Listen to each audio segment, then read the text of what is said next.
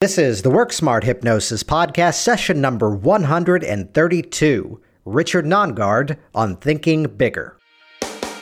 Welcome to the Work Smart Hypnosis Podcast with Jason Linett, your professional resource for hypnosis training and outstanding business success. Here's your host, Jason Linett. It's time to level up your thinking. Hey, it's Jason Linett here with a content-packed session, once again with Richard Nongard, joining the outstanding ranks of previous Work Smart Hypnosis Podcast guests who were on for the second time, forgetting they were on here the first time. Let me now go cry quietly in a room in a corner by myself. All right, I'm back. I reached out to Richard specifically to be here once again, or for the first time, but hey, who's counting? Specifically on the theme of thinking bigger. There are some projects that Richard's had in the works recently and number of trainings that I've done out in Las Vegas. He and I have been able to hang out a couple of times and just to be around somebody who truly is thinking differently about how we approach most of this work. So in this session you're about to interact with, in this conversation, you're going to hear some themes in terms of how we can better serve our clients, how we can better model the thinking of the pioneers of this hypnotic profession, and then on top of that, how we can adapt our own thinking to begin to serve our businesses and grow our own success, and not just help our clients, but also to help ourselves step into that peak performance state of mind ourselves.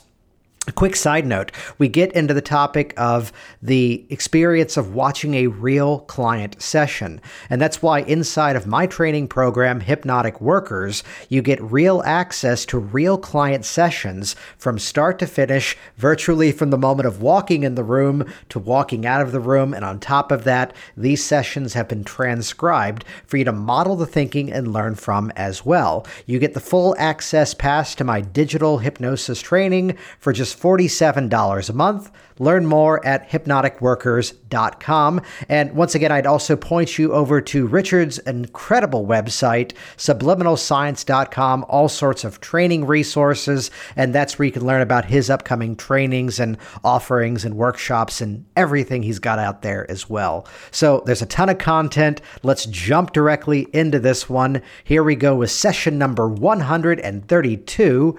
Richard Nongard on Thinking Bigger. So when you mention expert hypnotist, what's behind that? What's the thinking inside of that? Yeah, we learn a lot of techniques. We learn a lot of different induction styles. We probably study different protocols. For example, I teach a 3-session protocol I call the Quit Success Program to help hypnotists help clients to succeed at becoming non-smokers.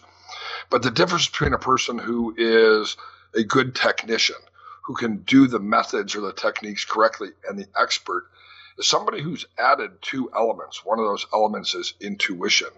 They intuitively can guide a session. They can seamlessly, because of their intuitive spirit, shift from one approach to another approach because it's in the client's best interest.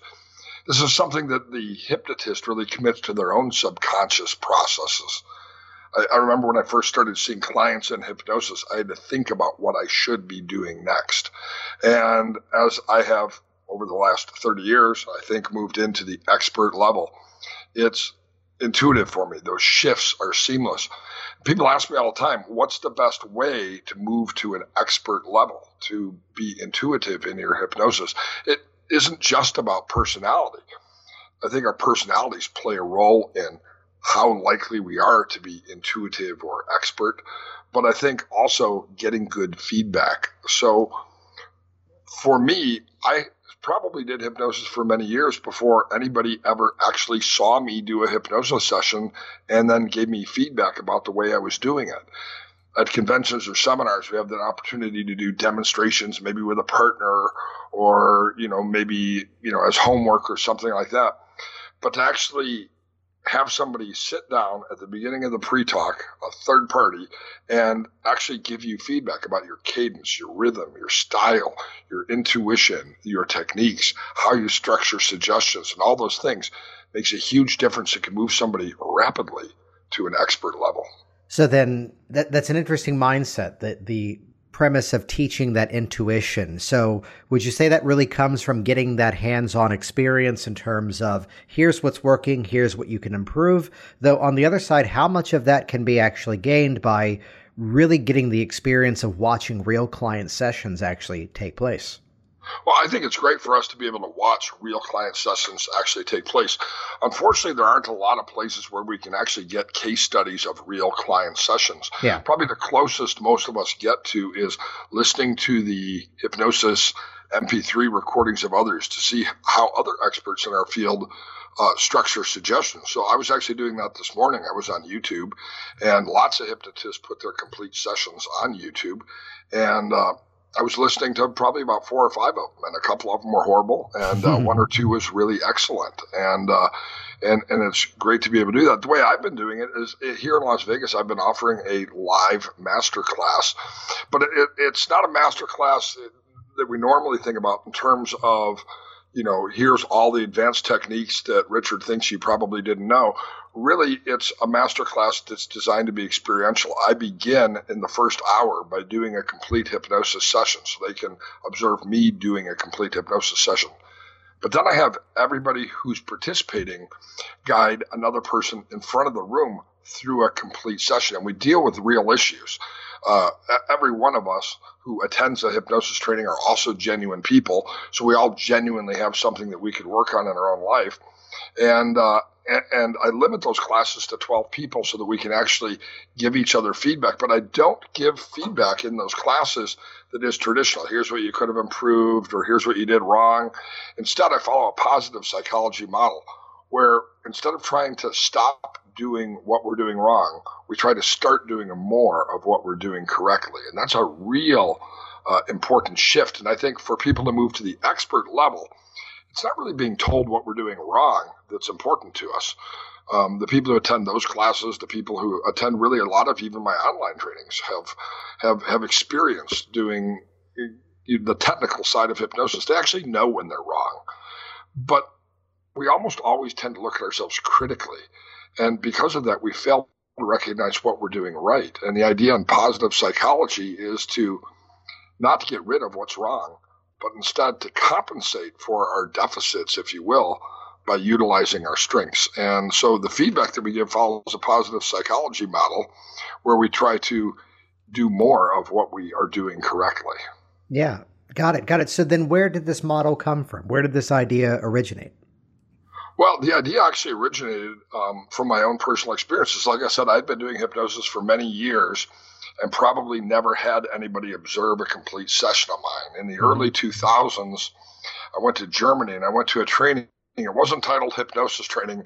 It was a course for mental health professionals, and it was titled Advanced Accurate Empathy. And it was led by Dr. Bob Bollet from Florida State University, who's a psychologist there.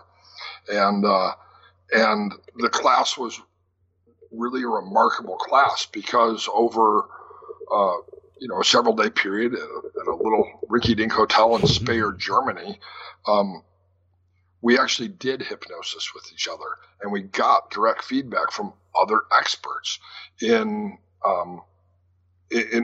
ways that we could help our clients even better. And it was at that training that I left feeling that maybe I had marked my own beginning from being a good technician to being an expert hypnotist. And I look back on that course, and it was really life-changing for me. So I began to offer that course, usually, or a version of that course, 2 or 3 times a year here in Las Vegas, and people have loved attending it. Yeah, what I wanted to reach out to you specifically on this is that once again, you joined the amazing rank of people who have forgotten they were actually on this program before. Back on. Yeah, I'm really grateful that you've permitted me to be on your show. I know a lot of people listen to your podcast, and I keep thinking to myself, when is Jason ever going to let me be a guest? So thank you for finally letting me be a guest on your show. Yeah, we'll ignore session number 47 from June 29th, 2015. Richard Nongard and evidence-based hypnosis. Worth a listen. Maybe you should hear it as well. No, but back to that original time together. this mindset of thinking differently. I mean, thinking bigger about the hypnosis profession. That at the time, I had reached out to you before about some work that you were doing where taking some of the more up-to-date thinking that's out there in terms of counseling, in terms of coaching, and bringing that into the hypnosis process where so much of the work may have been, let's phrase it this way, stuck in the dark ages of this is how they used to do it, and working to really update the models. To go kind of bigger picture on this, how would you perceive it to be that we all need to be thinking differently about what we do? What's amazing to me is that so many hypnotists talk to me about the past. They talk to me about Erickson. They talk to me about Ellman. They talk to me about, Harry Aarons. They talk to me about all of the people who came before us. And they try to learn their methods. And that's fine because it helps us to become a better technician. And those individuals had really tremendous contributions to our understanding of hypnosis. But it's really interesting that rarely do we ask this question: who is doing current research in the field of hypnosis or in the fields directly related to hypnosis, mindfulness, meditation, cognitive-based therapies, experiential therapies, acceptance and commitment therapy, dialectical behavioral therapy? All those are very closely related to hypnosis, and asking what can we bring into our current knowledge base rather than simply trying to replicate the past. So the idea of contextual psychology that we talked about, or contextual hypnotherapy in the previous webcast, was really about looking at the current body of literature and evidence out there that shows us really a whole new treasure chest of techniques and ideas and strategies.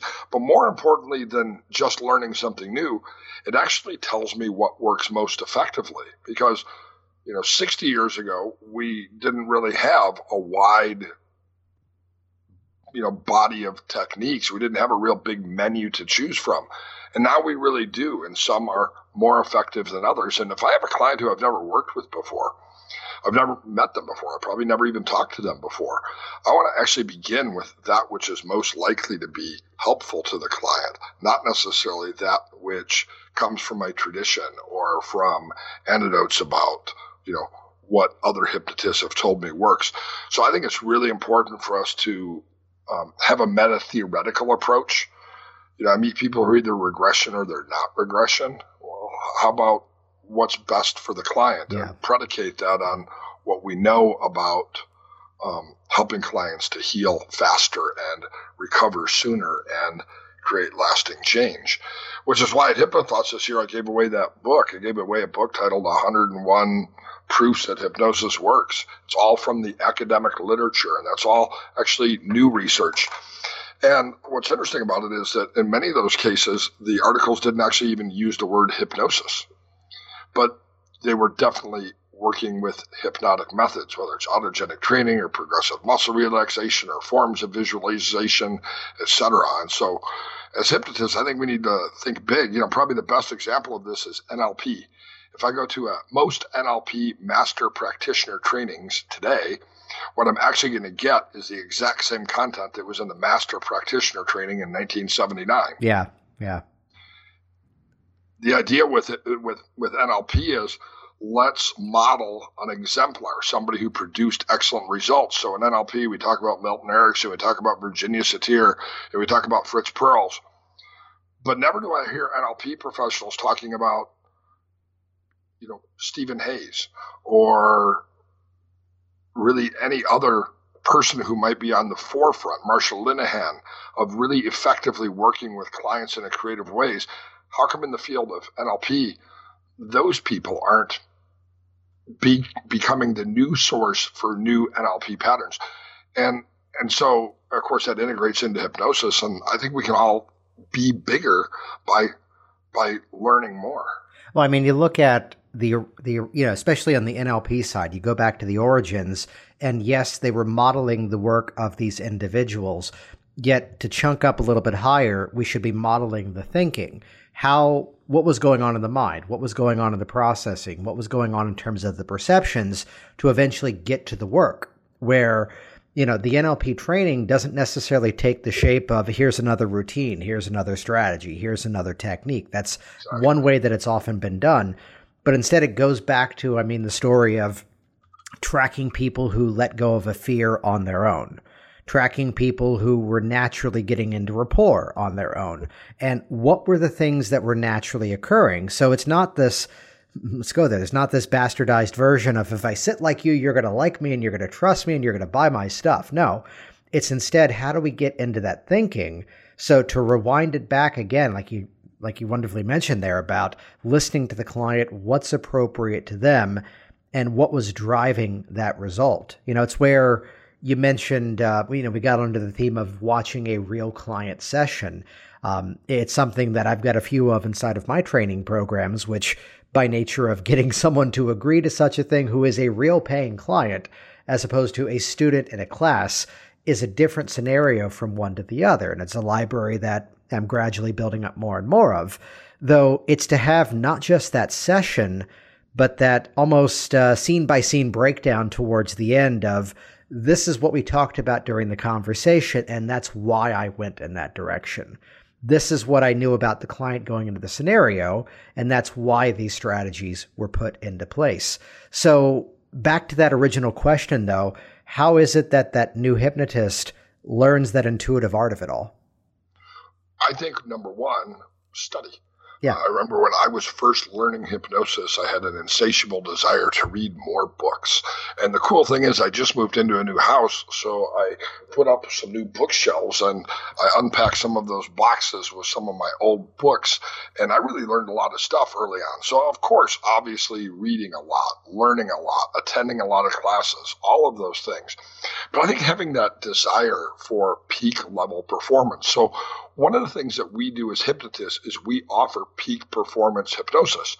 I help athletes to step into the zone and be triumphant in their sport. I work with academic performance. And by the way, I don't work with D students trying to get them to a C. Yeah. The students who I've worked with have always been A- students who need to get an A. I'm working with the 34 on the ACT who needs a 35 in order to get into Harvard. Those are the people who I work with. So in academic performance, so I'm trying to help people to achieve, again, peak performance states.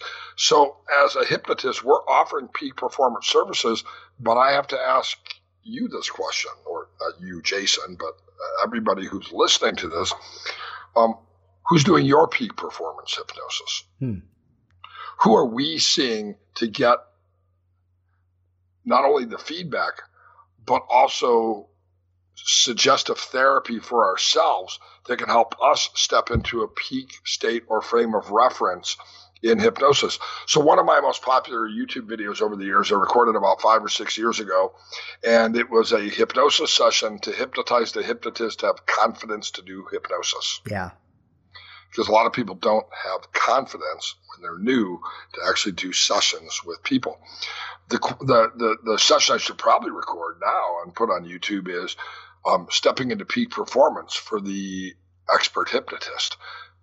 Now, I do some of that. I meet with people individually here in Las Vegas at what I call the Hypnotic Palace. People do come and study with me for a period of a couple days. And as part of that, we cover, of course, what people are most interested in learning and the techniques and all those things in one-on-one, or maybe they bring one colleague. But I also spend a lot of time working with individuals doing hypnosis with them, helping them to achieve peak performance states, just like we help our clients to achieve peak performance states in their craft or their area of interest. I think it's important for us to do that. Well, it's where, again, we get on that quest of, I need another technique, I need another strategy, and to sometimes really have those moments that, yes, while that continued education is empowering, but also to have that mindset that we are ready to jump in. The number of people that I'd interact with that have, I'd go so far as to say even at times more training than I have, and yet they still haven't seen that first client yet. They still haven't put it all into motion, or they're seeing people and they're not quite working to that full potential yet.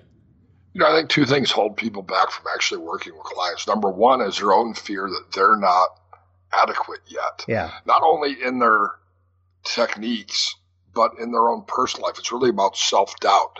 They're a few pounds overweight still, or they have a couple of compulsive habits, or sneak a cigarette every now and then, or like to play cards, or surf the internet for dirty images, or whatever it is that people do that makes them feel like they're not okay, or they're not perfect, or they drink beer during football games, or again, whatever it is. So there's a self-doubt. Well, how can I help people? Because I have to deal with some of my own issues, and I need more training, so I'll have more opportunity to address my own issues. And when I finally climb up the Maslowian escalator to self-actualization, then I will be ready to see clients. The problem is, no matter how high up the Maslowian pyramid we climb, there's always a higher level. And it's kind of like waiting for tomorrow to do something that's important. And I actually believe, I got in this sort of debate on the internet not too long ago of how much hypnosis training do you have to have before you can help people. I can teach a person how to do a basic process of induction and deepening and reorientation using a skill building induction, and I can do that in probably a 2-day period. And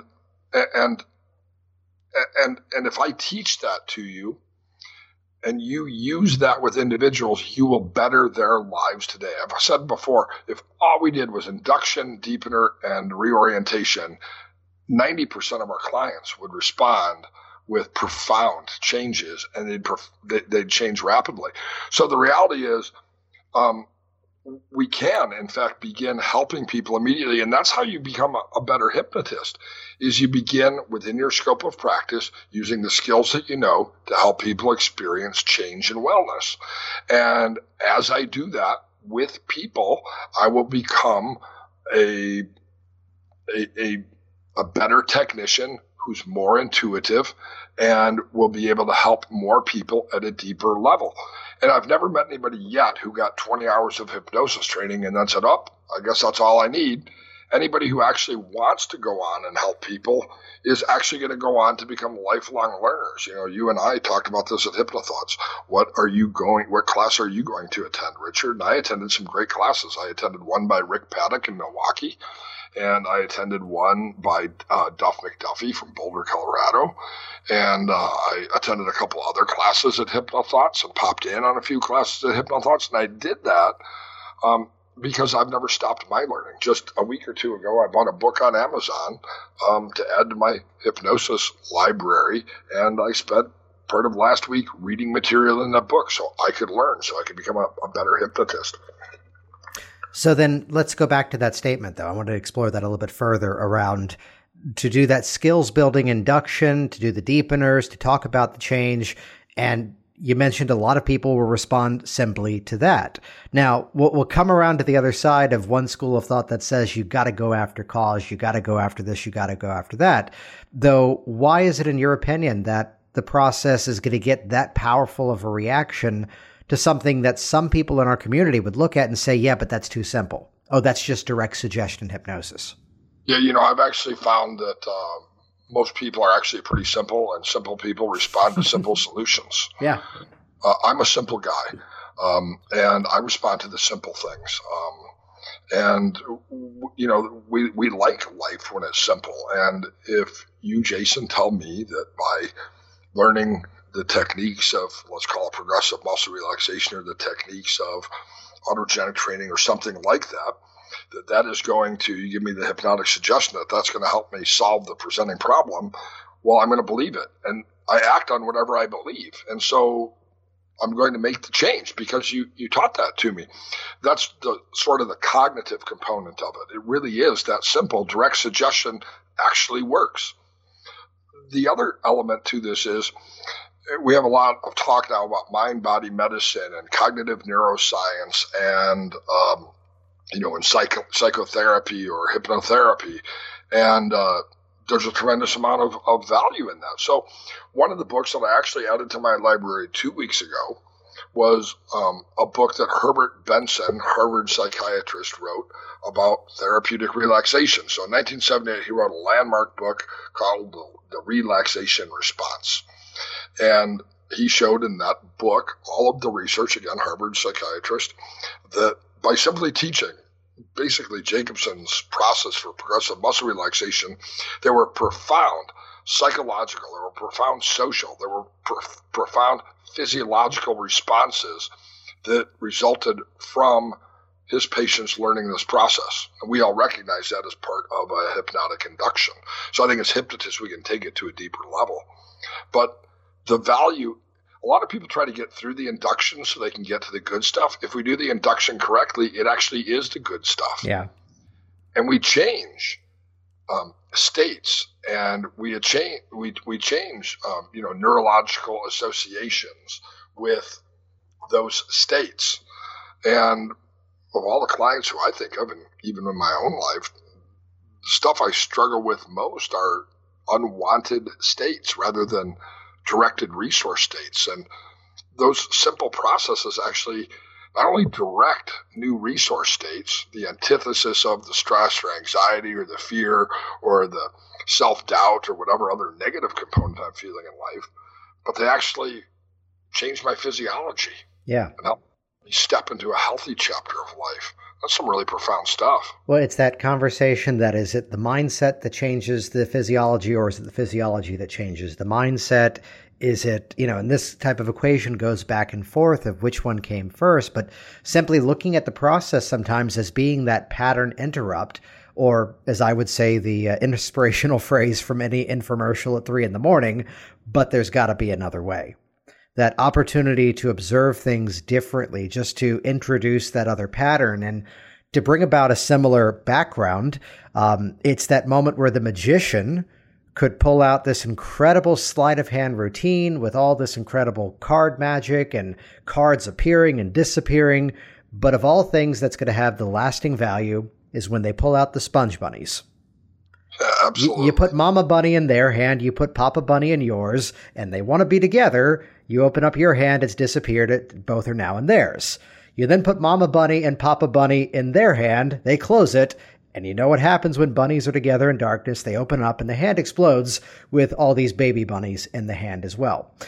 And it's just the simplest of a trick. And it's where back in the years where I was around magicians, it was the magic for magic's sake. It was the magician fooler, the person being branded as the magician's magician. And you would watch somebody, a layperson, observe one of these routines, and they can't even track what was supposed to happen.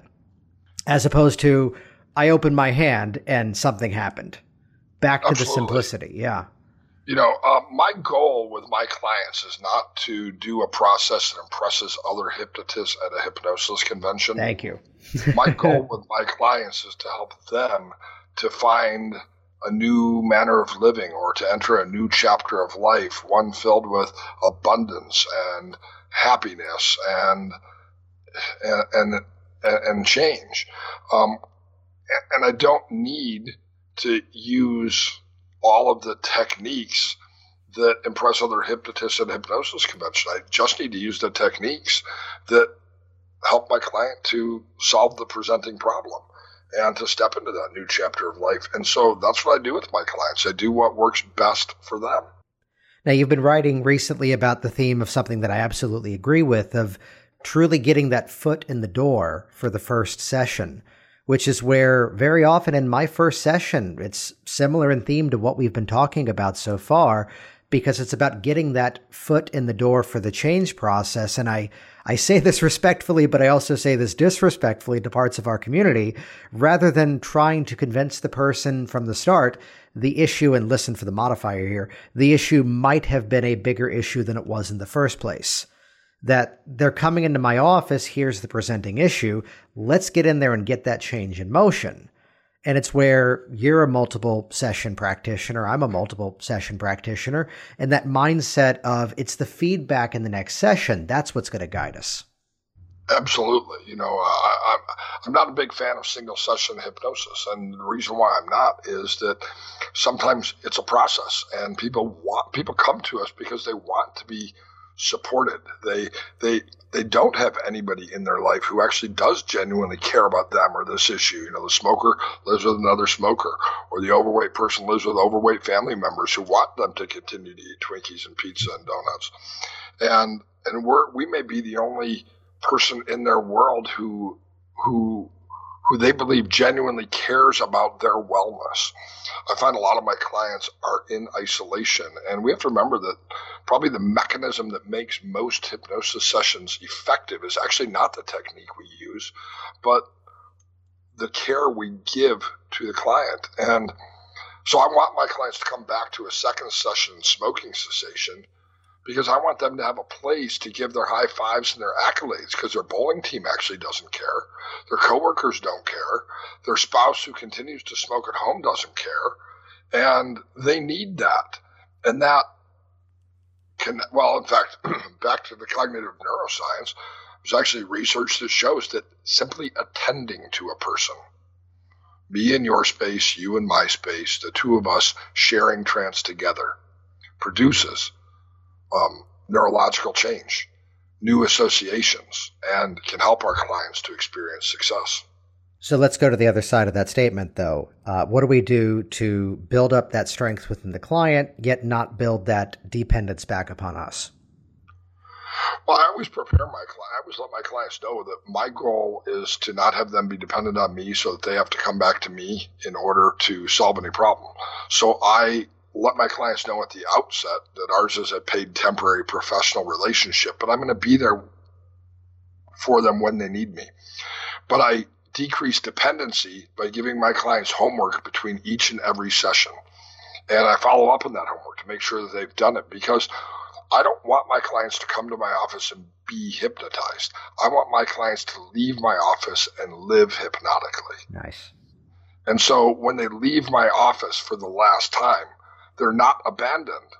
They are now well prepared to live hypnotically. And the great thing about living hypnotically is that you find the relationships and the people in your world who will share that positive trance state with you, whether they're a hypnotist or not. And old associations, again, whether it's with a habit like overeating or smoking cigarettes or chasing cars or whatever it is that people are trying to overcome, is literally replaced with a new behavior of being excited about life. Years ago, I had a client. His dad was actually a licensed professional counselor. And his dad came to one of my workshops, one of my trainings. This was in the 90s. And Dad said to me, wow, my son, he's 18. He's got a lot of problems. I've tried to help him. He's been an inpatient. He's been an outpatient, blah, blah, blah, blah, blah. Will you see him for counseling? And so I agreed to see his son. Now, I had never met the father before. This was the only time I ever talked to him. The son came in for his session. I think he was probably about 19 years old. When he came in for the session, the first thing he did was he looked at me and he said, so are you going to help tell me to quit smoking pot like all my other dad's friends? And I said to him, well, two things. First of all, I'm not your father's friend. I simply met him on one time. So let me just clarify for you in case you didn't know what our relationship was. He came to a class and I met him. I've never talked to him any other time. Two, no, I'm not going to tell you to quit smoking pot. Now, he looked at me with a big smile on his face when I told him that. And, of course, this was, again, the very early 1990s. I had long hair, probably some form of a crappy mullet. I had, roundish John Lennon glasses that were probably a little bit tinted. I had a giant porn star mustache that, kind of hung down. And he looked at me and he said, are you a pot smoker too? This was, of course, back in the day when everything was in the closet. And I said, no. And he looked dejected. He looked bummed out. And then he said, why aren't you going to quit? Why aren't you going to tell me to quit smoking pot? And I said, my goal is not to help you to quit smoking pot. My goal in our sessions. I'm not sure. Apparently we triggered Alexa. I said, my goal, she doesn't know something. I said, we're not editing that out. I love that. Right. I don't think I said Alexa, but I have her on turn off. I keep saying things in my office that sound like, hey, Siri. Yeah, exactly. And that time, I'm serious, right? Siri pops up. Yeah. So I told him my goal is not to help you. My goal is not to have you quit smoking pot. My goal is to help you to love life so much that you won't want to miss any of it by being stoned or drunk or high. And I think that's really the approach we can have with all of our clients. We want them to love their new life so much, and the opportunity that hypnosis gives them, and access to these new and incredible resource states that they can produce in our office, that they won't ever want to go back to whatever misery they had before they came to my office, because the new manner of living is just so wonderful. And if we can replace those old things with hypnotic living, well, we've transformed lives forever. Then there's really no question about, will I go back to gaining weight, or will I go back to smoking cigarettes, or will I go back to chasing cars or being depressed? The answer to that is no. Which the Start Chasing Cars program from Dr. Richard Nongard is coming when? It's actually the program from John Serbone. Okay, yeah, that's right. Actually talks about stop chasing cars. Yeah, so, he mentioned that when he was on the podcast, and he remembered when he was on here too, by the way. So, so I wanted to kind of there must be some sort of subconscious hypnotic cue that Jason Lynette reminds hypnotists to use the stop chasing cars example for our generic hypnosis sessions. Outstanding. So let's kind of transition away, though, because you're somebody that you're not doing as much individual one-to-one work as you used to. And it comes down to a theme that's originally the reason I reached out to you to be here once again, which is that mindset of thinking bigger about what we do, where to have that ability to be that influencer of all these practitioners around the world and to begin to spread that skill around, though even where so many people within this hypnosis profession are stuck inside of that dollars for hours model, where unless there's somebody there in the office, there's no other model, or even this mindset that it's not as good, so this is the only thing that I should be doing. In terms of just that mindset, how do you think that outside of just the skills that we're using inside of our process, how is it that the modern hypnotist should be thinking differently about how we approach the work that we do? Well, probably the best example is I see this post on Facebook all the time in various hypnosis groups, which is, I just had a client no-show. Can I charge their credit card? Or how do I get a client to pay me when they, cancel the appointment right beforehand? And I hear all these strategies about how you can, weasel $125 or $150 out of them because they no-showed or didn't call or canceled or whatever. The reality is I love it when clients don't show up, because it gives me an hour to do something productive. So I would have done a hypnosis session with them. So instead, I write a hypnosis script. Now I have two of the best-selling hypnosis script books on the planet Earth. So if I have somebody who doesn't show up, or somebody who calls and cancels at the last minute, it gives me an opportunity to work on other things, to create other content, whether it's writing a book, creating scripts for other hypnotists, or really doing anything else that's productive and valuable with my time. Maybe even rising to a higher level by using that time for self-hypnosis. And so sometimes I actually feel like I owe a debt of gratitude to my client for no-showing, to open up some more time during the day so I have the ability to use it productively. The other element of that I think is actually important for us is, you mentioned that I'm doing less hypnosis now than I was before. When I was in Tulsa and had the Tulsa Hypnosis Clinic, I was actually staying pretty busy. A lot of people know I've had some health problems, particularly with my voice. The good thing is it's all on the mend now. I actually started speech therapy, speech pathology yesterday. It was my first appointment, and I have another appointment tomorrow.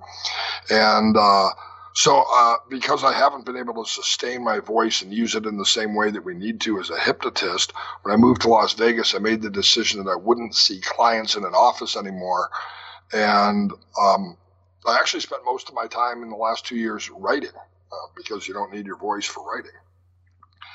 But because things are on the mend, it's given me a whole lot of new opportunity. By the way, self-hypnosis, in addition to speech pathology, in addition to a couple surgeries, has been a big part of that recovery process for me.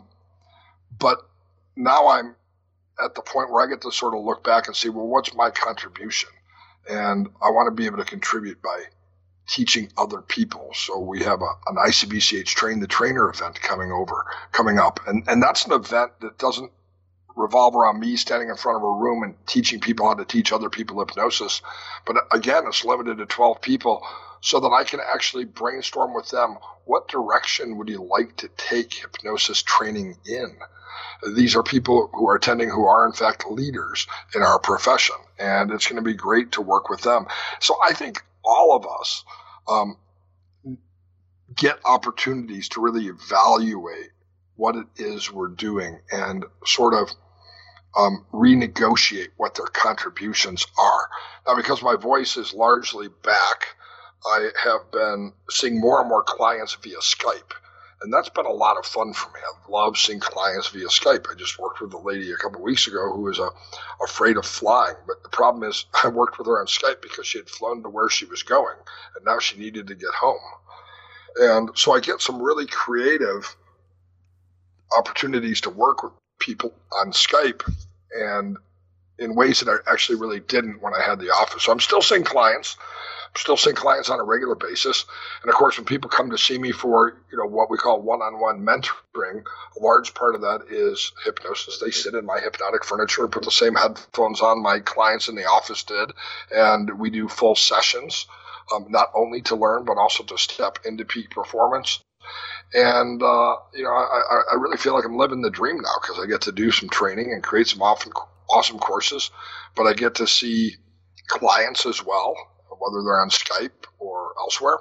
And I'm also really beginning to focus on sort of leaving a legacy and transforming our profession by networking with other professionals to really create, resources. So over the years, I've probably given away more hypnosis than just about anyone. I started loading up YouTube videos 10 years ago when people would actually get mad at me for sharing our hypnotic secrets on the internet. And so I'm looking forward to stirring the pot by really working with some other fine individuals to really expand our reach, to think bigger as a profession.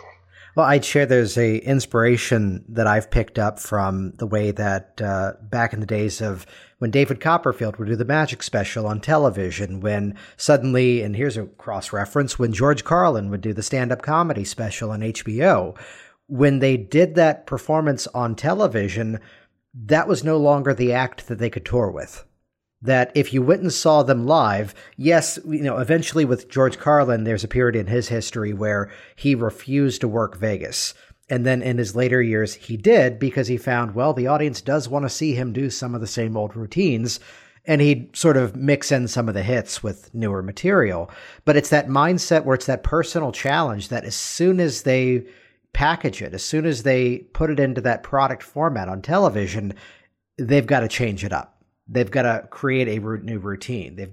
It's where I don't have the direct reference on this, but there's a reason why David Copperfield hasn't done television the way he used to. Because now, sitting in that theater, it's his show, and the amateur changes their act, the professional changes their audience. But it's more so about changing that model and just going, well, how can I push this in a new direction? What happens if we do it this way? What happens if we do it that way? Or back to the old Judy Garland, Mickey Rooney movies, my uncle's got a barn. Let's put on a show. Let's see what happens.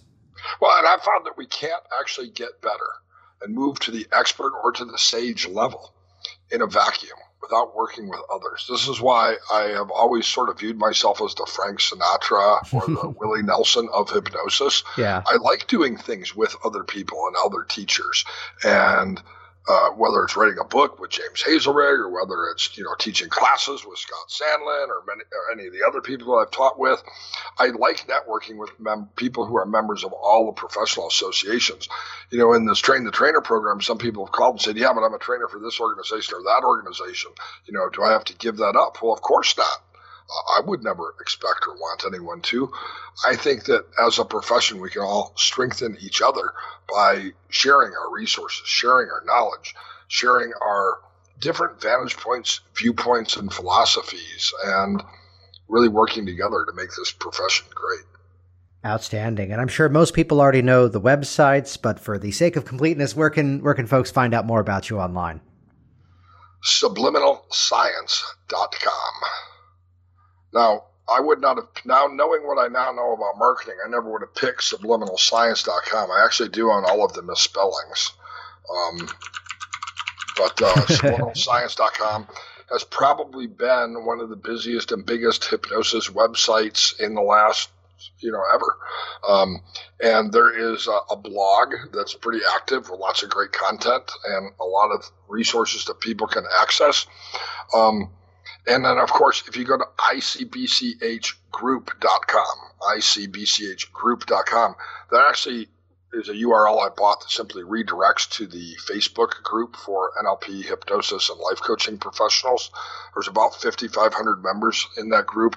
And here's the great thing. It's well moderated. There are no fights and flame wars. So I think it's one of the most respectful and social media forums for hypnotists to gather. And the great thing about it is it's open to everybody who is genuinely interested in hypnosis, NLP, and effective life coaching, regardless of training or affiliation. And if you ask a question there, you'll actually get the feedback, not only from me, but from, 5,500 other people. And, and again, a respectful and well-moderated forum. So that's icbchgroup.com. And of course, my website is subliminalscience.com. Well, outstanding. Well, thanks for thinking bigger, and thanks for appearing on the program now officially for the first time. Yeah, I really appreciate you having me on the show. For years, I've been trying to get on it, and so now I know I've hit the big time because I'm on the Work Smart Hypnosis podcast.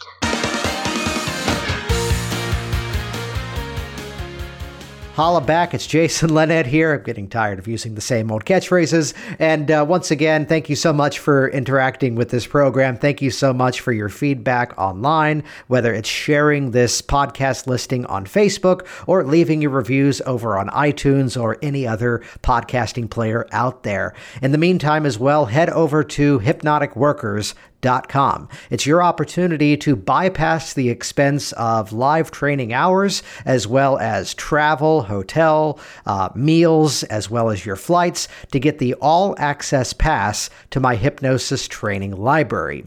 It's a ton of content, well over 70 full hours of classroom lecture, discussion, as well as, again, real client sessions that are there for you to model. And you're able to get instant access for just $47. Hey, that's a bargain. Jump over to hypnoticworkers.com, and I look forward to seeing you on the inside. Go out there and think bigger about what you do. Bigger and bigger it. Thanks for listening to the Work Smart Hypnosis podcast at WorkSmartHypnosis.com.